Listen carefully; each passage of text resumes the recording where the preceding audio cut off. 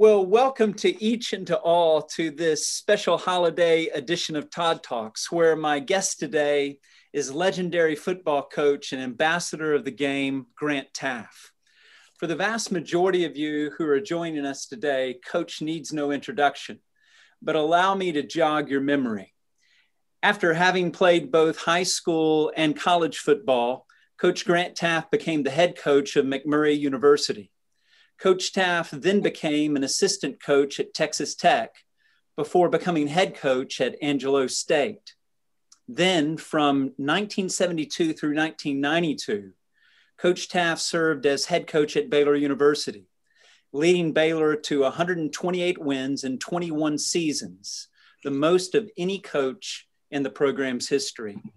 Coach Teaff earned Southwest Conference Coach of the Year honors no less than 6 times. He was also named National Coach of the Year by the American Football Coaches Association and the Football Writers Association of America. Coach Teaff's Baylor teams won 2 Southwest Conference titles and appeared in 8 bowl games.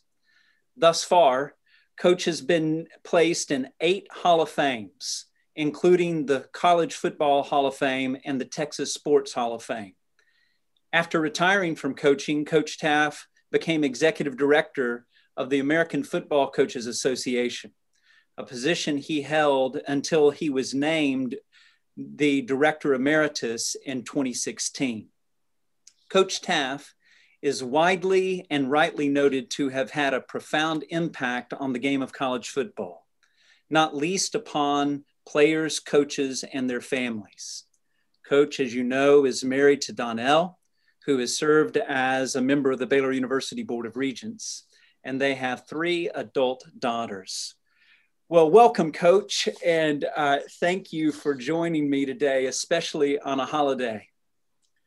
Todd, it's really a pleasure to be with you, and to those out there that are tuning in, I hope that you'll be able to garner something from our interview here that can be beneficial to you in your ministry and in your work. And so I'm ready to go, Todd. Let's just let her rip. Okay. Well, Coach, I have some questions lined up, as you know. Coach, over the years, you've been widely known and perhaps best known for bringing your Christian faith to bear on the game of football. I'm interested, and I think those who are joining us are interested in knowing when you began to see this as a possibility, and what have been some of the more significant obstacles and opportunities you've experienced in seeking to do so. Well, Todd, I was raised out in West Texas in a town called Snyder, Texas. It's between Abilene and Lubbock. And I had a great background. My mother and dad were both Christians. When the doors opened, we were in the church. I mean, it didn't matter Wednesday. If they called a meeting on Thursday, we'd be there. And I had some experiences with that, you know, because as a child, you get a little bit tired of that. And fortunately for me, early on, I had a Royal Ambassador, had great teachers when I was in the elementary area, but then I moved into the next level and was really blessed to have a leader in the Royal Ambassadors, RAs, and he not only helped us with programs that we enjoyed, but developed a real interest in our studying of the Bible. And so starting to study the Bible, I realized that that man is mental, and he is physical, and he is spiritual.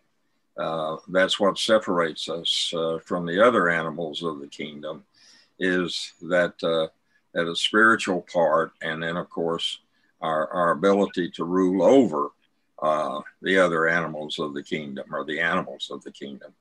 And so what I began to understand was that, first of all, that I'd been created for a purpose. God, I believe, just didn't send people to the earth create the opportunity for them to be in a family and to grow and to be influenced. And I was very, very specially influenced by my mother and dad, who were extremely hardworking people. I mean, they worked all the time, and we didn't have a lot.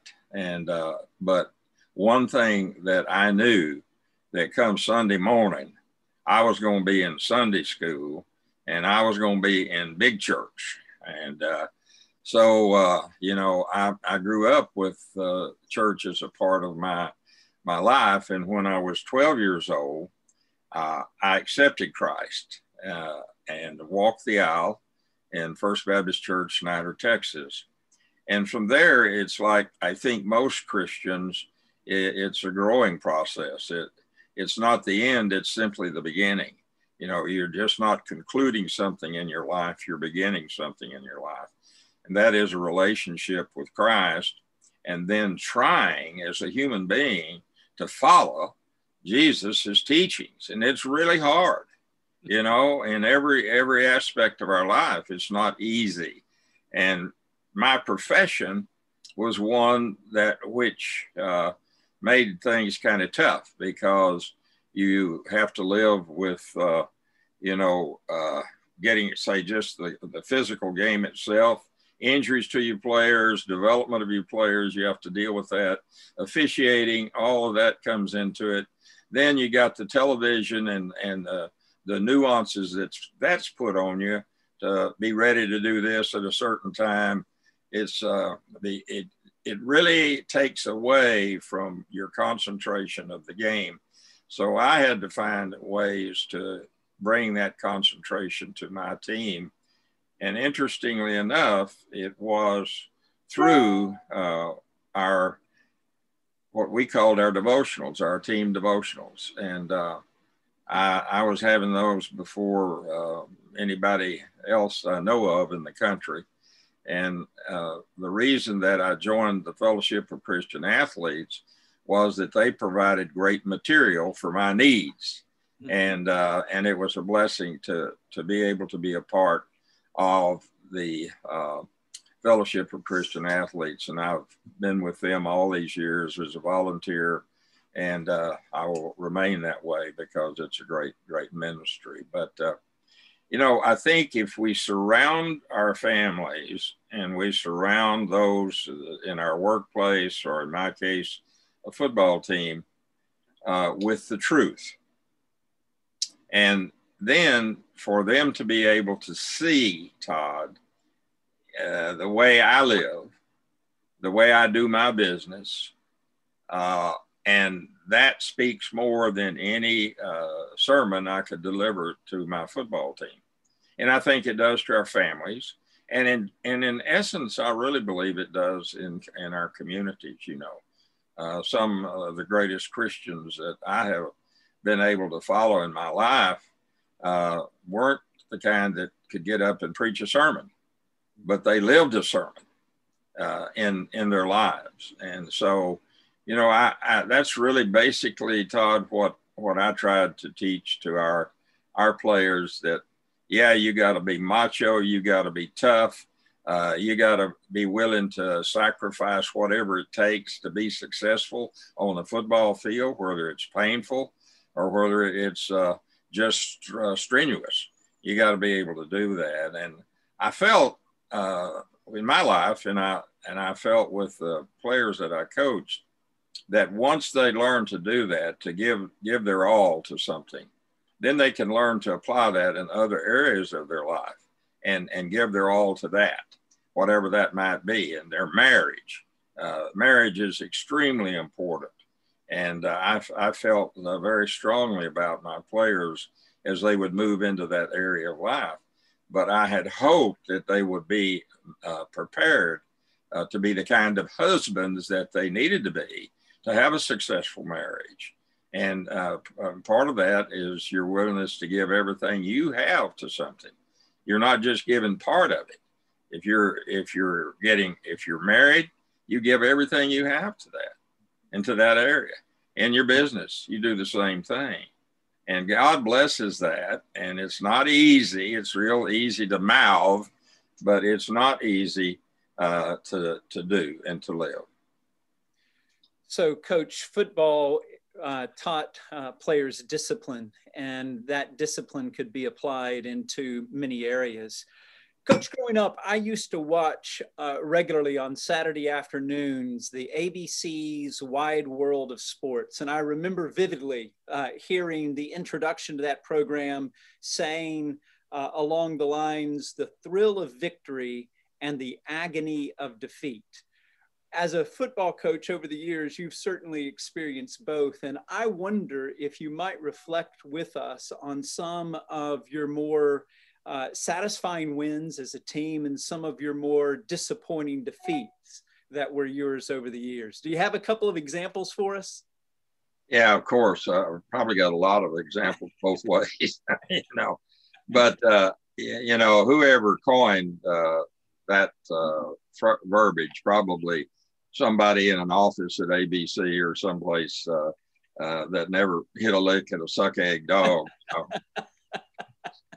They came up with that idea, not really knowing what it meant. But to those of us that have lived it, both as players and as coaches and participating that way, we know exactly what it means. And I tell you, Todd, my life has been one blessing after another, and it's just so satisfying to be able at this point in my life to look back and know that the things that I believed in were valid, and the one that I believed in as my Savior was valid.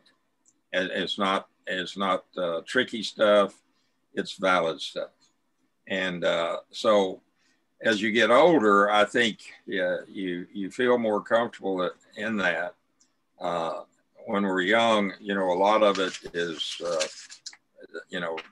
display and trying to learn how to give your testimony, make us talk to other people about Christ. It's a process. But when you can get to the point where I am, you can look back and see so many things that you thought were of God, and then to really realize they were of God. Coach, you've spoken at too many events to number over the course of your life and career. Arguably, your best known speech was to your football team prior to the 1978 Baylor-Texas game. If I recall correctly, you had a habit of beating Texas with some degree of regularity. Many of our listeners would be disappointed if I did not ask you to tell us about that pregame talk.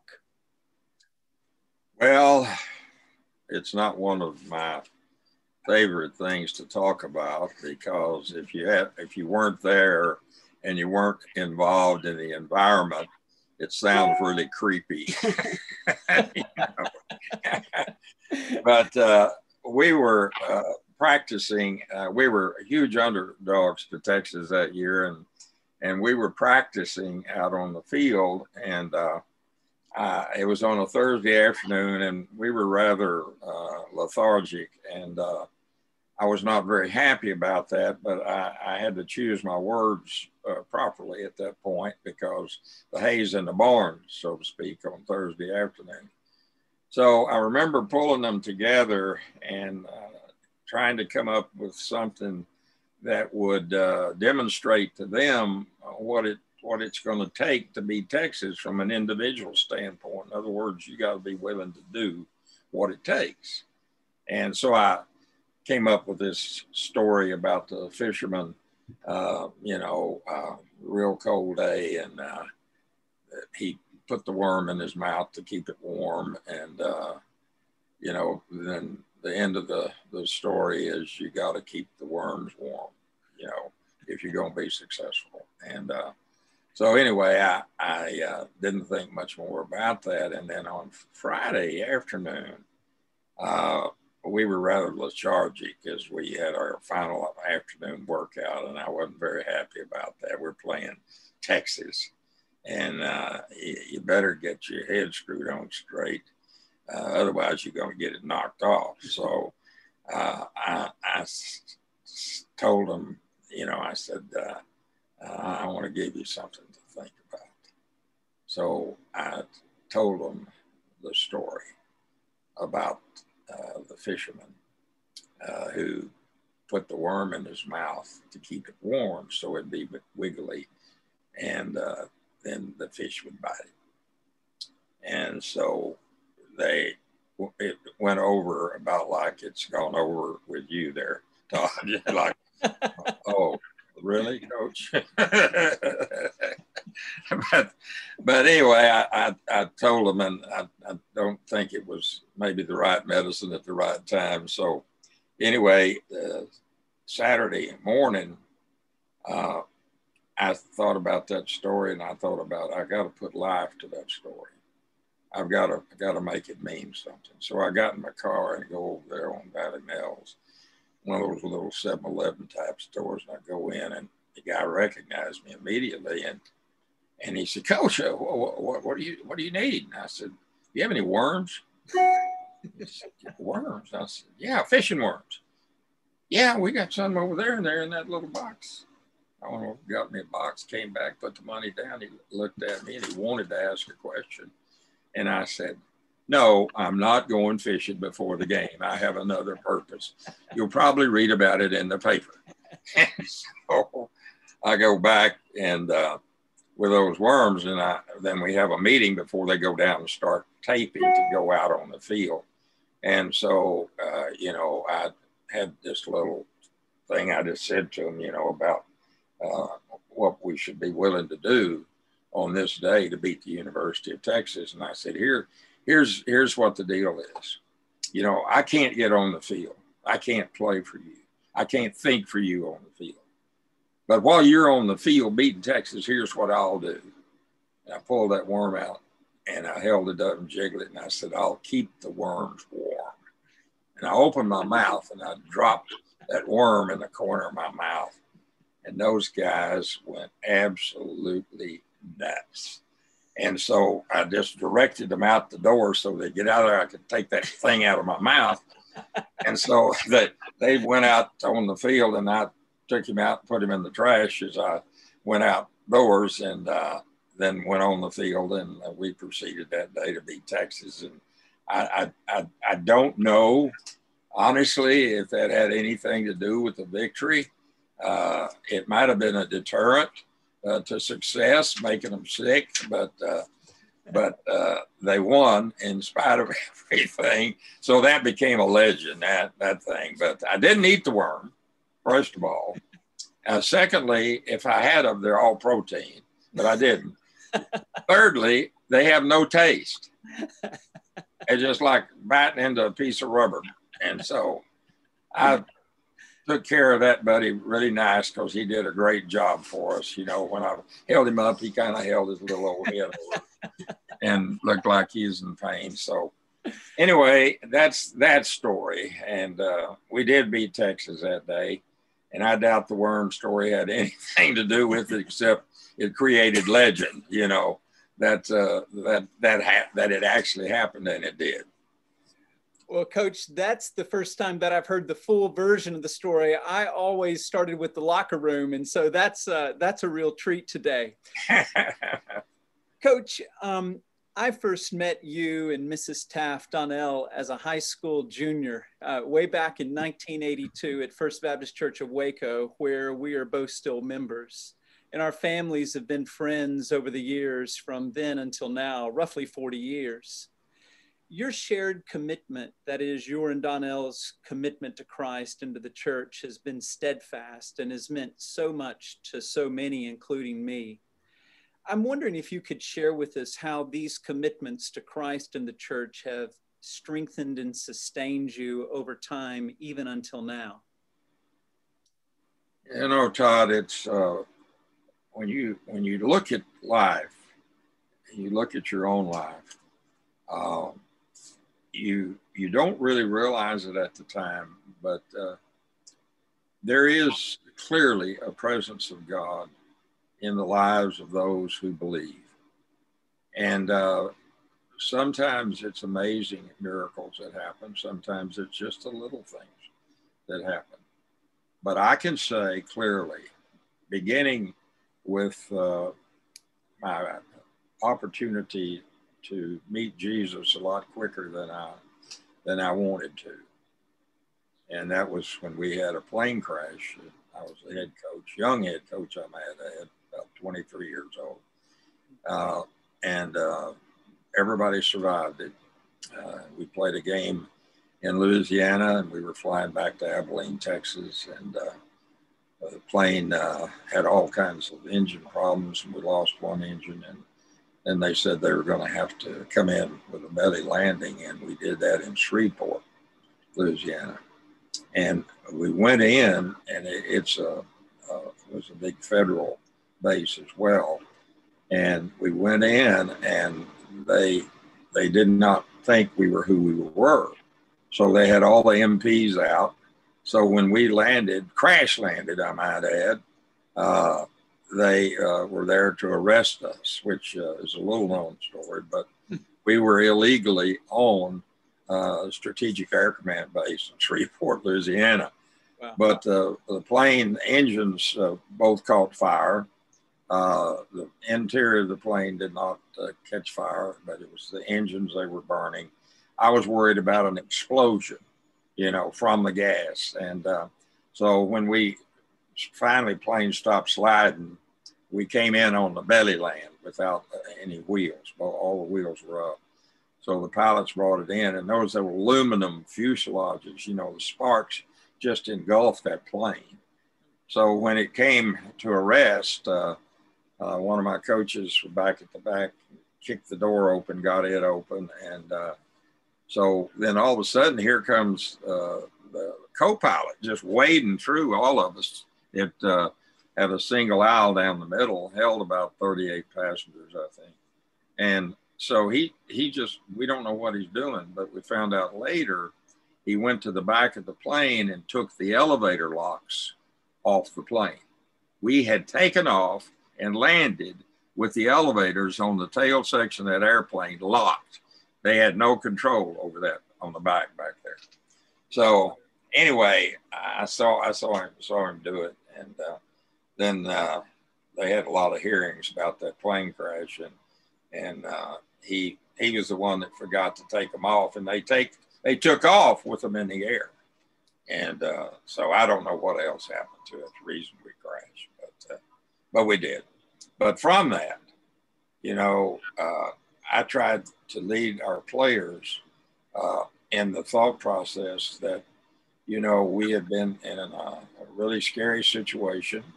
We had been spared, and it's up to us to find out now what God really wants us to do with our lives. This is a second chance that we have to do what God wants us to do. And it's not clear. It's you in the ministry understand that. I hadn't heard of anybody where he really wrote in flaming fire in modern day times so that you could see you're supposed to do this. You got to use your own brain. You got to use your heart, everything that touches you about what you need to do in life. And so, so many of those young men, we had a prayer, by the way, on that plane.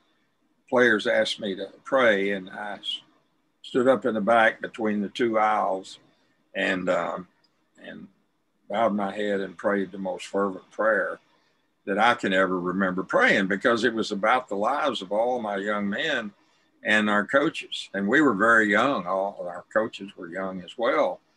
And so, it made an indelible mark on a lot of those players, for their coach to pray for their lives and pray for as safe a landing as we could have. We knew it was going to be a crash landing.